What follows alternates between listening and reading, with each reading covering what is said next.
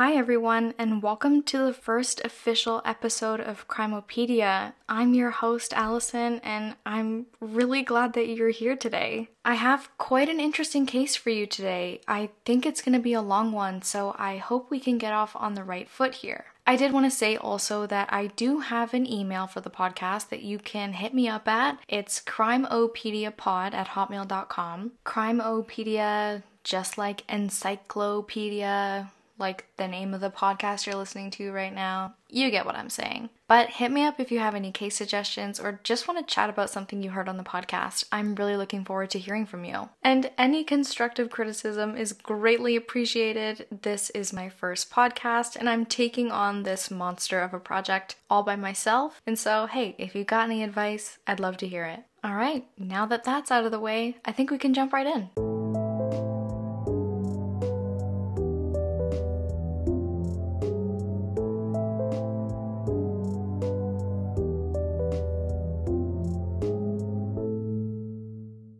The Church and Wellesley area of Toronto, Ontario, Canada, also known as Toronto's Gay Village, or just the Village, has been an LGBTQ2S+ oriented sanctuary in the city for decades. It encloses an area east of the University of Toronto St. George campus, is just north of Ryerson University, and is about a 45-minute walk from the CN Tower. The area inhabits a community of LGBTQ2S+ people and is recognized as a staple of Toronto. Many people also live in the nearby residential areas of Cabbagetown, St. Lawrence, Riverdale, the Annex, St. Jamestown, and the Garden District. The village is home to the 519 Community Center, which provides a variety of LGBTQ2S+ services, varying from community support, education, housing services, legal services, and trans-specific resources. As well, located in Barbara Hall Park, just north of Wellesley Street East, houses an AIDS memorial where a candlelight vigil is held every year during Pride Week in June to remember those in the community lost to AIDS. For many decades, this community has been a tight-knit treasure, a historic landmark of culture, functioning to cultivate a safe space for LGBTQ2S+ people, both young and old.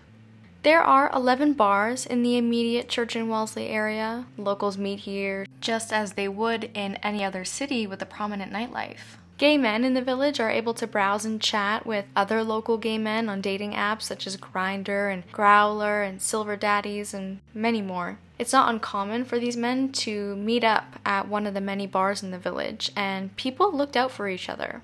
The bartenders knew the regulars, and people were always acquainted with whoever was around. Just like the people in the village knew each other, people also knew Bruce McArthur.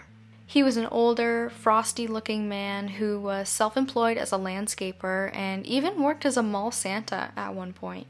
Born in Lindsay, Ontario, and raised in a farm in Argyll, Ontario, McArthur recalls working very hard to keep up with the chores on the farm.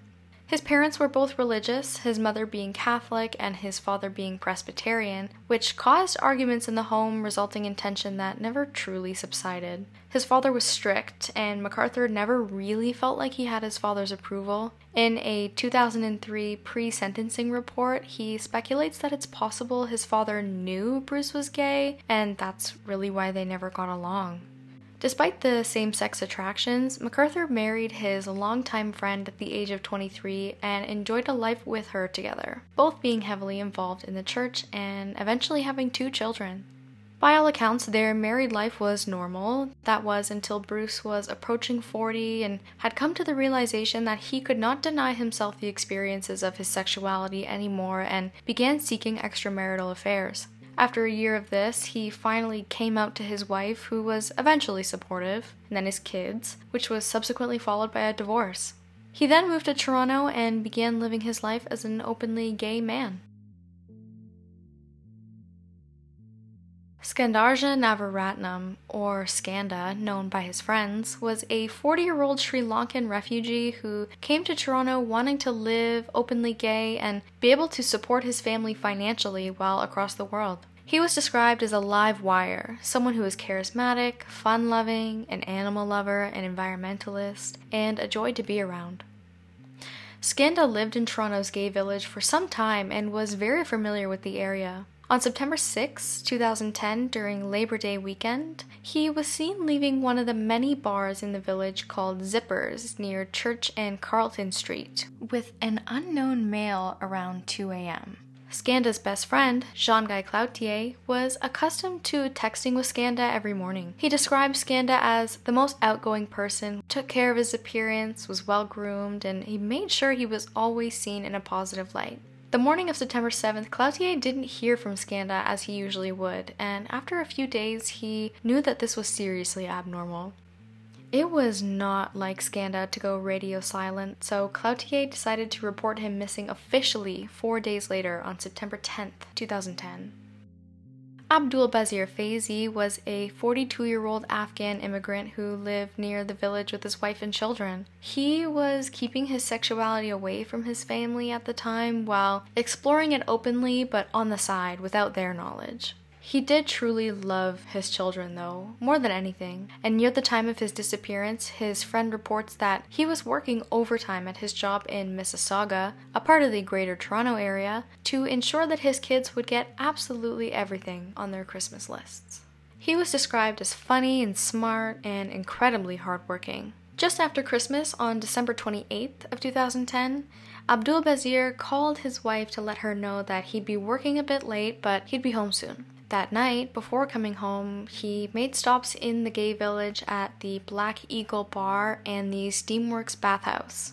When he had failed to return home, he was reported missing the next day by his cousin to Peel Regional Police. Only a week later, his 2002 Nissan Sentra was found abandoned on Moore Avenue near a ravine, approximately an 11-minute drive from the Church and Wellesley area. Majid Kayhan was a 58-year-old in 2012, and just like Abdulbazir Faizi, was also an Afghan immigrant. He was the youngest of his siblings, and he had come to Canada in the 1980s with his wife, but in 2002 they got a divorce. At the time of Majid's disappearance, he was living in the Toronto gay village and was an active member of the community really since the 1990s. He was known to frequent the Black Eagle Bar and reportedly had suffered from adverse mental health after the Soviet-Afghan War, which led to his heavy alcohol usage. But because he was not out to his family at the time of his disappearance, it wasn't unusual for Majid to slip in and out of the gay village for a few months and then he would return. In fact, after his disappearance, his apartment was held for him in the village, thinking he may have simply left for a while in order to satisfy the responsibilities of his other life with his family outside of the village. Majid was last seen on October 18, 2012, near the area of Yonge and Alexander Street after a family gathering. When nobody had heard from him and his family for some time afterwards, his adult son reported him missing a week later on October 25th of 2012. Karushna Kanagaratnam, like Skanda Navaratnam, was a Sri Lankan man. Karushna was a 37-year-old asylum seeker. He had come to Canada in hopes of a brighter future and had arrived in 2010 aboard the MV Sunsea cargo ship. He had worked odd jobs in Toronto to send money home to his family and was described as the responsible one. He had applied for refugee status, which was denied, and his subsequent appeal was also denied. Following this, he was on a federal deportation order, and his family had assumed that after their last discussion in August of 2015, that he had went into hiding because of this. His living situation at the time was unknown, and because of that, he was never reported missing. Sarush Mahmoodi was living with his wife in the South Cedarbrae area of Scarborough in the Greater Toronto Area at the time of his disappearance. He was 50 years old and an Iranian refugee. Sarush was described as having an incredible sense of humor and was super easygoing. He had moved to the GTA in 2008 after leaving Barrie, Ontario, where he had worked in an automotive parts factory. His friend and former colleague Brett Morrison said that everyone who knew Sarush liked him. He was last seen on August 14, 2015, near his home in the South Cedarbrae neighborhood, and was scheduled to work the next day at approximately noon, but Sarush never showed up. Later, on August 22nd of 2015, he was reported missing to police by his son-in-law. There's only one small connection between Soroush Mahmoudi and the gay village of Toronto, unlike the other men I've just discussed. He had a previous relationship with a woman he had met there a few years before he had met his wife, but otherwise his current address was almost 40 minutes away from the Church and Wellesley area and is otherwise not associated with the area. Dean Lisowick, on the other hand, was a staple figure in the village. He was technically homeless with no fixed address, but he frequented the shelter system and was last seen on April 21st in 2016 in the Scott Mission on Spadina Avenue near Chinatown, just west of the Church and Wellesley area. Dean was 43 to 44 years old, depending on which source you read, and is described as street savvy and not easily trusting or fooled, but incredibly thoughtful and caring for others.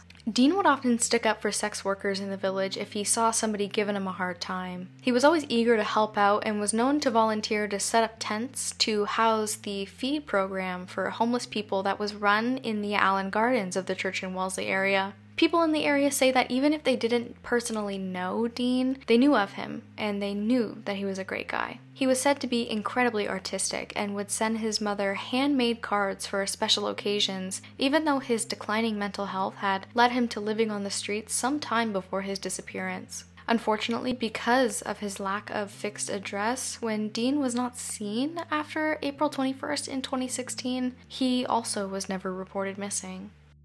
Salim Essen previously lived in Istanbul, Turkey, and studied philosophy in university before moving to Canada in 2013 and settling down in Toronto's gay village. Salim was 44 years old and described as a kind, loving, trusting, and non-judgmental person, as well as a reliable friend. He had struggled with addiction, but in 2017 was trying to turn over a new leaf. His good friend Richard Harrop was helping keep Salim accountable, meeting with him for coffee before counseling appointments at the St. Stephen's Community House, and keeping tabs on him. In late March of 2017, Salim was enrolled in a week-long peer training course at the same community center, which he had just completed, and was talking with Richard, saying he felt really proud of himself. According to a manager at the community center, Gab Lawrence, Salim had reached a turning point in his life and was set to become a fantastic peer worker, full of compassion, wisdom, and a sincere desire to help others. His friend Richard was in the hospital, having just undergone ankle surgery, and was really happy to hear that Salim was feeling good about himself and his newest accomplishment. They were making plans for Salim to come visit in hospital when suddenly the texts from him just stopped. Richard wasn't hearing anything more from Salim and unfortunately never would ever again. Salim Essen was last seen on April 20th of 2017 during Easter weekend and was reported missing shortly afterwards. Andrew Kinsman was an outreach coordinator and activist with the Toronto HIV/AIDS Network and a longtime volunteer with the AIDS Foundation. A former bartender of the Black Eagle Bar in the village, at the time living in Cabbagetown near the village, he was the superintendent of his apartment building where his love of baking flourished and he found sanctuary with his beloved pet cat. Andrew was described by a friend and neighbor to be one of the most predictable and responsible people she had ever met in her life. And he was a champion for social justice. The year before his disappearance, Andrew was fighting cancer. A tenant of the apartment building Andrew lived at said that as they grew close, she watched him fight this cancer and recover with sheer will and grit. He was 49 years old on June 26, 2017, the day after the Toronto Pride Parade, and he was last seen near his home in Cabbagetown, just south of the gay village. Surveillance video of his apartment would later show Andrew voluntarily getting into a 2004 red Dodge Grand Caravan around 3 p.m. that day, and he was never seen again. A few days later, his disappearance was reported to police on June 29th, which kicked off the investigation into his whereabouts, resulting in police initiating Project Prism. Project Prism was the more responsible older brother of Project Houston, which was a task force initiative set up in 2012 to investigate the suspicious disappearances of Skanda Navaratnam, Abdul Bazir Faizi, and Majid Kayhan. This investigation prompted Peel Regional Police to obtain a warrant to search the home of one James Brunton of London, Ontario. This warrant turned up nothing relevant to the disappearances, although some child porn charges were laid against James Brunton, and eventually he was discounted as a suspect into the disappearances of the 3 men from Toronto's Gay Village. After the usage of VICLAS, the Violent Crime Linkage Analysis System set in place for investigators from different regions of Canada to monitor and compare known offenders and their crimes, 18 months later, in April 2014, Project Houston was closed due to insufficient evidence of criminal activity. This time, with Project PRISM, beginning in August of 2017, Toronto police would be investigating the disappearances of Salim Essen and Andrew Kinsman with a fine-tooth comb. One man was interviewed in Project Houston, not as a suspect, but as a witness. His name? Bruce McArthur. Bruce had known Skanda Navaratnam since 1999 and employed him at his landscaping business. Although he denied it to police initially, they were also involved romantically for some time. Additionally, Bruce could also be tied to Majid Kayhan, as everyone in the village would see them talking together at the Black Eagle bar. After the police interview, Bruce was set free and never given a second thought, but he would come up later in Project PRISM. In 2003, Bruce was charged with 1 count of assault causing bodily harm to a man by the name of Mark Henderson. Mark Henderson was a nurse, a model, an actor, and a former sex worker in the village, and McArthur beat him within an inch of his life with an iron pipe in the late afternoon of October 31st, 2001.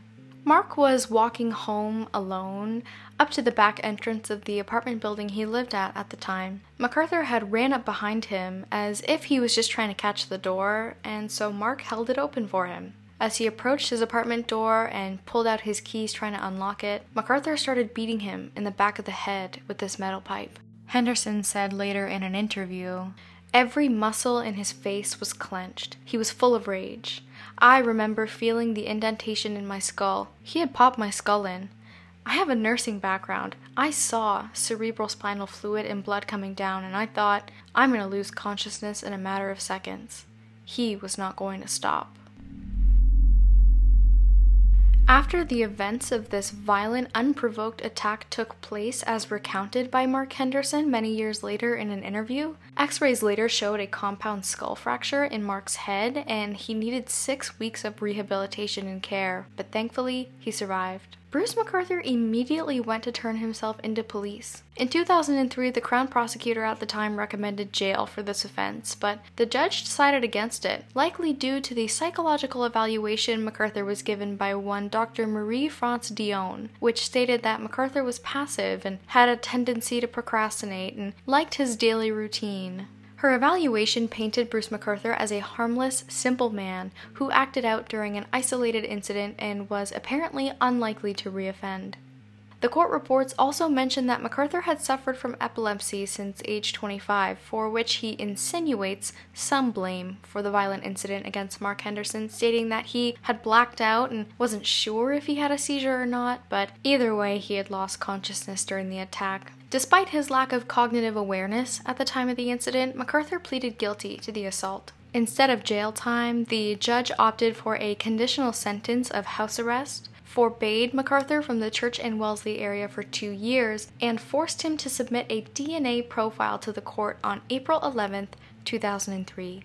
The judge cited this light sentence was a result of the guilty plea as well as Dr. Dion's evaluation, which painted him as completely unmemorable and indistinguishable from any other average man with mild passive-aggressive tendencies. Immediately after being interviewed as a witness during Project Houston in 2014, where he admitted to having a relationship with Skanda Navaratnam, Bruce applied for and was granted a record suspension which expunged this assault charge from his record. If police had simply run Bruce's name through VICLAS before or even during the interview for Project Houston in 2013, a year before the record suspension, they would have gotten a hit with his violent criminal background.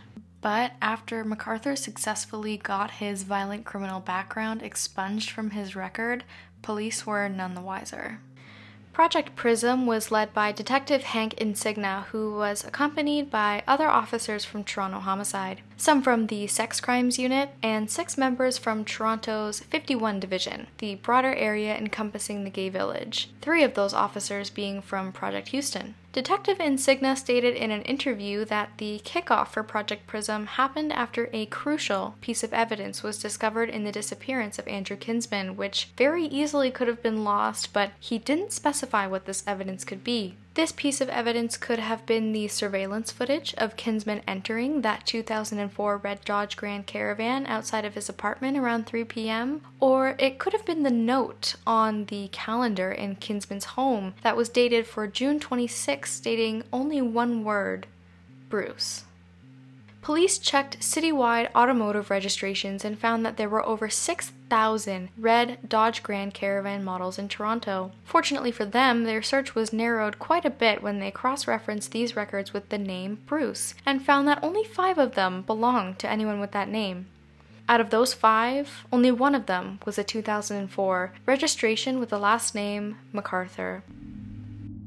This discovery prompted police to make a visit to MacArthur's residence in early fall of 2017, an apartment inside of 95 Thorncliffe Park Drive, but it was soon realized that the van in question was no longer at the property.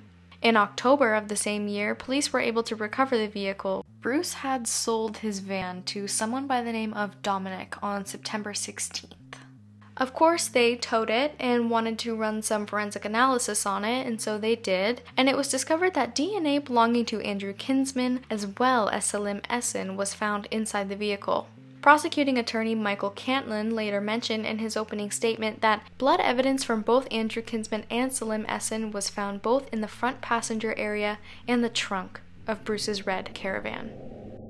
This information granted police the ability to execute a search warrant on MacArthur's apartment for December 5th. In the meantime, as they were looking into Bruce MacArthur's life, occupation, general whereabouts, police were notified that he was granted access to several different residences, any of which he could be found at any given time.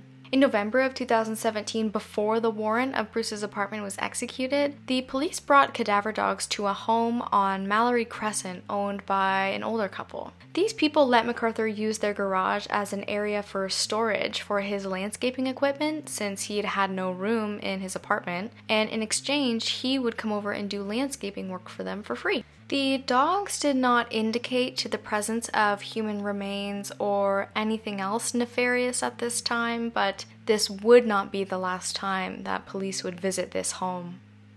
The warrant on Bruce's apartment was conducted covertly, with officers having eyes on MacArthur while he was out of the home. The search had to be cut short due to MacArthur unexpectedly deciding to make his way back home, but police would return to his residence on Thorncliffe Park Drive just 2 days later on December 7th to finish the job. It's unclear if he knew, but the hammer was about to come down on Bruce MacArthur. Police seized a hard drive from Bruce MacArthur's residence at some point during the warrants, and on January 17th of 2018, the analysis of that hard drive was completed, which yielded indisputable evidence against him that Bruce MacArthur was indeed the correct suspect into the disappearances of Salim Essen and Andrew Kinsman. Bruce MacArthur had tried but failed to successfully delete an incredible number of indecent images off of his computer, all of which were decedent victims, staged and posed, dressed up, and then photographed post-mortem. The plethora of post-mortem imaging that Bruce MacArthur was in possession of was enough evidence for police to place him on 24-hour surveillance, and the police were told to make an arrest the instant that they had eyes on him alone with somebody else. The very next day, on January 18th of 2018, MacArthur was seen entering his apartment with another gentleman he had met on Growler, and Toronto police made the call. MacArthur was arrested inside his apartment, and thankfully his male accomplice was physically unharmed. But some immediate evidence prompted police to charge MacArthur then and there with the first-degree murder of Andrew Kinsman and Salim Essen. Some news outlets speculate that this immediate evidence may have been the trophies that MacArthur had kept that belonged to some of his victims, such as jewelry and a notebook found in the apartment.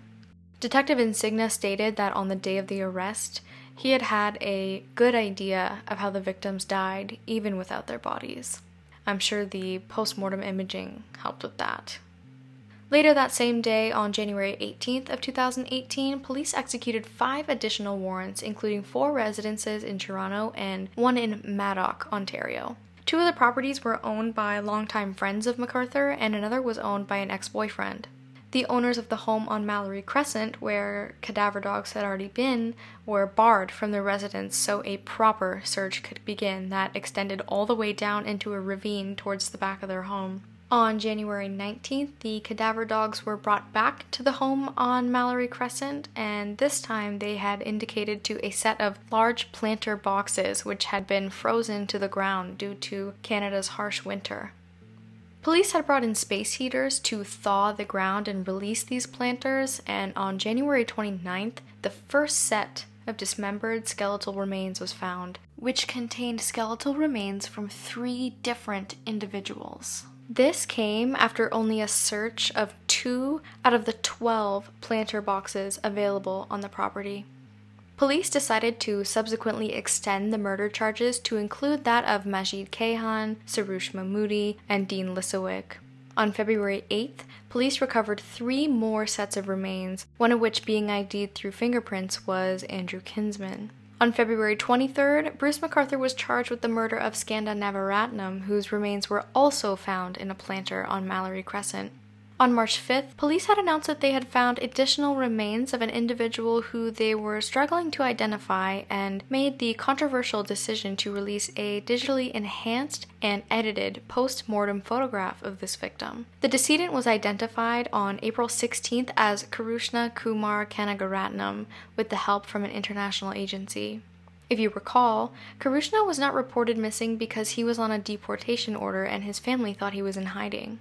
On April 11th, McArthur was charged with the murder of Abdul Bazir Faizi as well. Police in the meantime were conducting a more detailed and thorough investigation of McArthur's apartment, which concluded on May 11th, yielding almost 20,000 photos into evidence and seizing almost 2,000 tangible items.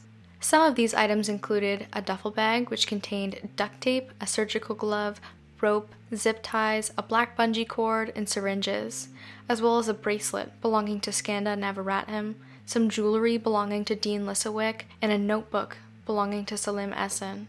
It came out that McArthur used fake names online, met men through dating apps, and made himself appear to be sexually diverse and open to exploration in an attempt to lure as many men as possible to his profile, and then selectively targeted men who either had varying addresses or had not come out to their families. McArthur targeted vulnerable individuals, asylum seekers, homeless individuals, and those still in the closet. It also came out that in Bruce McArthur's vehicle, there was not only 2 DNA profiles, but 4, as well as a fur coat, which was found in the van that Bruce used to stage, pose, and photograph his victims in post-mortem before dismembering and disposing of them. McArthur had full, undisturbed access to the home on Mallory Crescent where he would dispose of his victims at will as long as the owners weren't home. Most of his victims went missing around holidays, Skanda Navaratnam during Labor Day weekend, Abdul Bazir Faizi after Christmas, Dean Lisowick during Easter weekend, Andrew Kinsman during Pride week, and the list goes on. The owners of the Mallory Crescent residence had a cottage out of town that they would often tend to during the year and travel to during these holidays. Bruce McArthur would have not only been a familiar sight in the neighborhood of this home, but he would have also been completely unbothered by anyone else. Police returned to this home in the summer of 2018 when all the winter frost had finally melted away, and they were able to uncover additional pieces of human remains almost every single day between July 14th and July 30th. Straight away, there was a publication ban on the court proceedings, but that did not stop the media from reporting on this case. Bruce remained in custody at the Toronto South Detention Centre under suicide watch until October 22, 2018. Represented by defense attorney James Miglin, Bruce McArthur made his first court appearance where he waived his right to a preliminary hearing and was ordered to be put on trial for 8 counts of first-degree murder. Former Detective Kevin Bryan with the York Regional Police stated that the amount of evidence needed to be booked bagged and disclosed to the defense was enough to make a fair trial years away. But permitting a not guilty plea, Justice John McMahon ordered the trial must be completed before August of 2020. The sheer amount of evidence compounded with the incessant and obsessive media coverage made this case a monster, and the court wanted to ensure that if a trial was to take place, it would be speedy and just. However, on January 29th of 2019, Bruce McArthur pled guilty to all 8 counts of first-degree murder, whispering a quiet and cowardly guilty between each reading of each charge, resulting in an automatic life sentence. McArthur's sentencing hearing was held on February 4th of 2019. The prosecution was asking for a period of 50 years parole ineligibility, citing how particularly egregious McArthur's crimes were, his lack of remorse, the betrayal of trust upon his victims, not to mention how McArthur had posed a threat to the community up until the very day he was apprehended and placed in custody. Mind you, they arrested him on the cusp of potentially creating a 9th victim. This 50-year period would put McArthur well beyond his lifespan, as he was 66 years old at the time of his arrest. The defense, albeit doing their job, stated that this was especially harsh given his age, and cited that McArthur should see mercy given he waived his preliminary hearing and pled guilty to all the charges, sparing the families of the victims a trial. During the sentencing hearing, Crown Prosecuting Attorney Michael Cantlin read a 36-page agreed statement of facts in court, which brought many new details of the case to light. These documents included details about the trophies McArthur had kept of his victims, how he lured his victims, how he staged and photographed them before they were dismembered and disposed of. It also came out that Abdul Basir Faizi, the 42-year-old Afghan immigrant working in Mississauga, who had disappeared shortly after Christmas Day, was murdered inside of the home of someone Bruce McArthur was house-sitting for, only a short distance from where his 2002 Nissan Sentra was found on Moore Avenue. Upon returning home, the homeowners reported a large dark stain on the floor of their bedroom, to which McArthur apologized for, stating it was Coca-Cola and that he had tried to clean it up. Although no evidence came up in my research about whether this stain was tested for any sort of biological evidence or if it was simply cleaned up by the homeowners when they arrived home, Bruce did admit that Faizi was murdered in their home. Additionally, during the hearing, it came out that Bruce had used their shed to store his most unusual trophy, bags of human hair from his victims. On February 8, 2019, Justice McMahon sentenced Bruce McArthur to life in prison with a parole eligibility period of 25 years. Bruce McArthur will be eligible for parole when he is 91 years old. However, many news reports have stated that he is overweight with type 2 diabetes and is expected to die in prison. Justice McMahon described McArthur's crimes as pure evil with no evidence of remorse and mentioned that he certainly would have continued killing if not apprehended. Arguably one of the most controversial aspects of Bruce McArthur's case was the lack of Toronto police to adequately respond to the cries from the community who had suspected for some time that someone sinister was lurking amongst them in the gay village. Up until only a month before McArthur's arrest in December of 2017, police stated publicly that there was no evidence of a serial killer operating in the Church and Wellesley area, despite this being smack down in the middle of Project Prism. Yet the next month, in January 2018, we know that a serial killer is entirely responsible for the deaths of the men in the village. A director of the Church and Wellesley Neighborhood Association, Nikki Ward, begged the question as to why the gay community had not been listened to earlier. Mark Henderson himself, the victim from the 2001 Halloween attack by Bruce McArthur, states that he did warn people about Bruce after the fact. Detective Insignia stated that police did know something was up during Project Houston way back when, but he couldn't speak on the logistics of the matter without evidence at the time. The Toronto police spokesperson, Megan Gray, noted that there were theories about a serial killer circulating around Toronto, but none of them could be substantiated with evidence at the time either. At the time of Bruce's arrest, the only warning sent out by police to the public thus far was to be cautious about dating apps, and nothing further than that, which people were exceptionally upset about given the fact that after Bruce was arrested, the police admitted to knowing something was going on as early as Project Houston days. What we also know is that Bruce McArthur was violent even before he was a killer. Criminologist and professor at Western University in London, Ontario, Michael Arntfield, suggested that McArthur's depravity was indicative of a killer who had been perfecting his craft for some time, and suggested that his crimes could possibly be traced back decades. It was projected by some sources that McArthur could have been the longest-running serial killer in history, and with a past of being employed as a traveling salesman before a landscaper, it is now the job of Toronto police to comb through murders dating back as early as 1975 and occurring anywhere in the province of Ontario. Which in October 2018 is exactly what homicide detective David Dickinson said was going on. Yet no connections have been made at this time, and nothing new has come out about this since his arrest. Waterloo Regional Police inquired about the possibility of McArthur being connected to the disappearance of one David McDermott, who was living in downtown Kitchener, Ontario in 2002 at the time he went missing.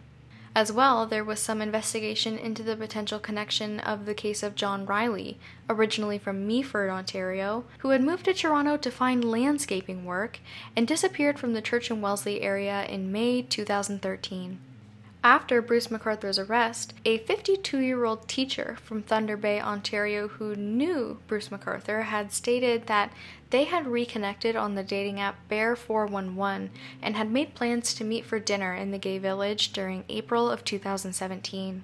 After this dinner, the man alleges they got into McArthur's vehicle where they began kissing and undressing until McArthur suddenly grabbed the man's neck and began twisting it in a violent manner, forcing his face down into McArthur's lap. Luckily, this man was able to escape, but there was no incident report made until after Bruce was arrested a year later.